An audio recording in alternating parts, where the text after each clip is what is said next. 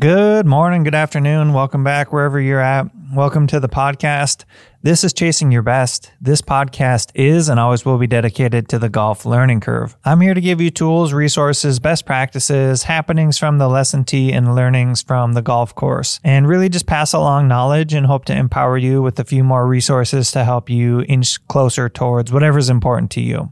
That's why it's called Chasing Your Best. My name is Tim Connor. I'm a golf coach out of the Pacific Northwest, more specifically Spokane Valley, just on the outskirts of Spokane, Washington. It's a great area and actually golf-rich environment. So today I wanted to do a little walk back in time. I think history is important. I think learning from your past is important. I think self-reflection is important. So today's going to be a little bit of a different style podcast. I was pondering on it as I do before I record these things, and I thought it might be really pertinent just to give advice to a former version of myself, a younger version of myself.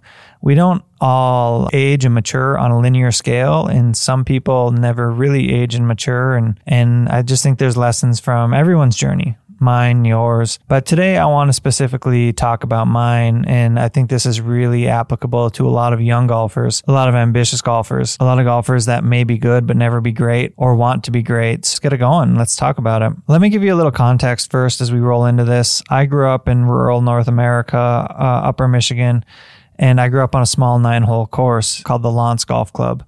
In fact, this course didn't have bunkers even. It was very open, very rural. And a yearly quote-unquote membership cost a couple $100s for a junior golfer.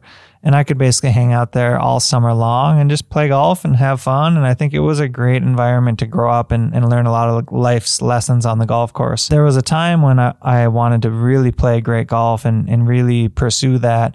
And I think there are a few key things that kind of kept me from making the leaps or jumps in trajectory that I would have liked to. So let's hop into some little life lessons here. If I was speaking to a younger version of myself, the first advice I would give is golf is both an art and a science. And I think that you should explore both.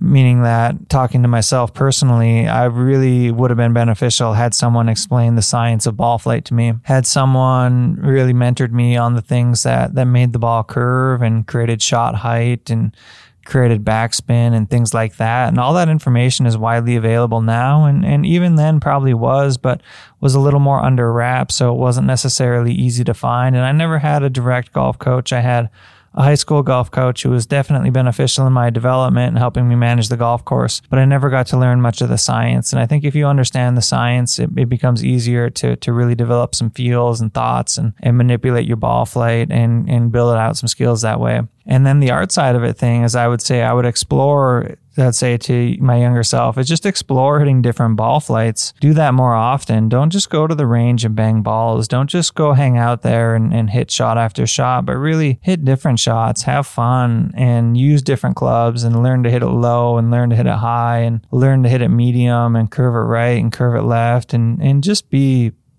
curious and explore some different things to do that. And I just think that there's a lot of benefit as a whole to learning to explore different ball flights. And I do think that you can play really great golf by just playing one ball flight, but your skill level kind of gets capped out if you don't spend the time learning to do different things, and your game will not travel as well. For example, when you play in the wind, when you play elsewhere, it's important to be able to hit different shots. Not that you need to hit different shots all the time, but the more you build out that skill set, the more you understand how to work the ball right and left, the more you'll be able to hit it straight. And then another thing I would say is spend some amount of time, some percentage of your time developing your technique. When I was younger, I didn't spend hardly any time developing my technique. In fact, I did what a lot of golfers do, and they would just go play golf. And going to play golf is a good avenue. It's fun. It's why we play the game. But if you want to play the game at a high level, at some point you have to develop your technique, and better to do it sooner than later. And better to develop that understanding sooner than later. The faster you do that, the more you have time to spend doing that and growing on the skills you've built. So I was very much, quote unquote, a field player. And as a field player and someone who didn't explore their technique, you eventually run into things that are going to limit you. Your lack of ability to put the club on the ball is consistent as someone who might or would with better technique. You know, for example, there are unique swings that play good golf, such as like a Bubba Watson or Jim Furyk. But both of those guys and any player that plays the game at the highest level and has like a unique looking golf swing, their fundamentals are still solid. And maybe their fundamentals, they just came by it honestly. Maybe they didn't need to really work on their technique. But I will tell you that after giving thousands and thousands of golf lessons, that almost every player needs some amount of technique practice. What is the right amount of practice? It's really hard to say. That varies depending person to person and where they're at, where they've been, and where they're going. But spending some amount of time developing your technique is really, really pertinent if you want to avoid plateaus later down the road. I really would hope for everyone that if we're going to plateau, our plateau is limited by time and investment of time, not technique. And a lot of people are going to get limited by their technique and not their time, meaning that they spend enough time doing it, but they just haven't invested enough time in their technique to build good enough technique to really go out and excel or play to the level at which they're capable. And furthermore, I would say to play more tournament golf. Get out and play more rounds under pressure. Rounds under pressure is a skill in itself, and you don't get those reps if you don't do it. And I think it's really easy to go play casual, fun, recreational golf and become the best in your group, become the best in your circle. But outside of that, there's a whole world of golfers. There's a lot of really talented people. And if you don't get out and compete with them under the same set of rules, on the same golf courses, under the same conditions, you never really get to see what's out there. And I was particularly limited there because I never really traveled in golf. I told you I grew up in small town USA, and that's true. So getting out, playing tournament golf, seeing what your peers are capable of, and also having that benchmark, and then continuing to build that muscle that is performing under pressure, because you have to exercise that muscle. And if you don't exercise it, it's not just going to show up randomly. It's the more you do it, the more that muscle strengthens. The more that muscle strengthens, the more often it's going to show up when you're under pressure.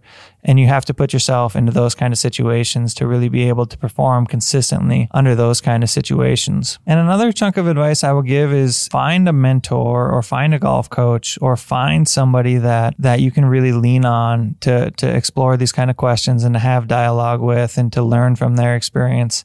It's so valuable to be able to talk to somebody who's had the maturity or the experience or who's been down the road that you're pursuing, and you can answer some of these questions and just cut off chunks of time or years, or you can cut a lot of time off your learning curve by clearing these things up at a younger age. You don't have to learn the hard way. If you have a good peer group or a good group of people around you or a golf coach you can bounce questions off of, you can really accelerate your learning curve. Avoid the mistakes that, we're just going to make on our own. And as good of a player as anybody is, you can always learn from other players. And that's where it's fun to hear stories on the PGA Tour. You'll hear stories like guys when they go to the Masters, they'll talk to players that have played well at the Masters over the years. And they're really trying to get that mental edge by preparing and talking to players that have played well at that tournament over time. PGA Tour players know this all too well. In fact, it's really what makes them a cut above the rest is they've got the ability to ask for help, and they've asked for it, and they've worked on it, and they've refined their craft over time, and they've built their game by being reflective and being able to look in the mirror and saying, hey, what am I bad at? What do I need to be better at? How can I learn from the past, the present, and what I got going on right now? And to me, that's really what separates a lot of top tier players from being on the PGA Tour. I see a lot of very, very talented college players that just don't make it. They seem to have the raw talent, but they just don't cut it on tour. And you wonder why that is. And my theory is that a lot of those players, they haven't been willing to open themselves up to the help, and they haven't been willing to put that last little bit of work in to tip the scales in their favor, because the difference between the best and just a cut below the best is so very, very close.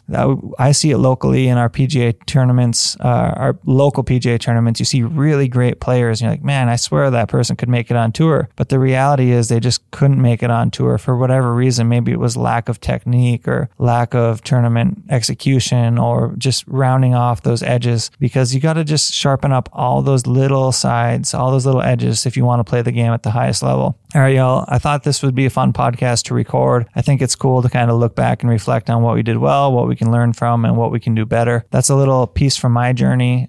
This is a different podcast, so if you enjoyed it, let me know what you thought. Send me an email. I'm happy to do more of this kind of reflective stuff, case study type things, maybe talk with some of my students on here and get their perspectives as well. I appreciate y'all for hanging out for another podcast. I will catch you back here, same time, same place, next week.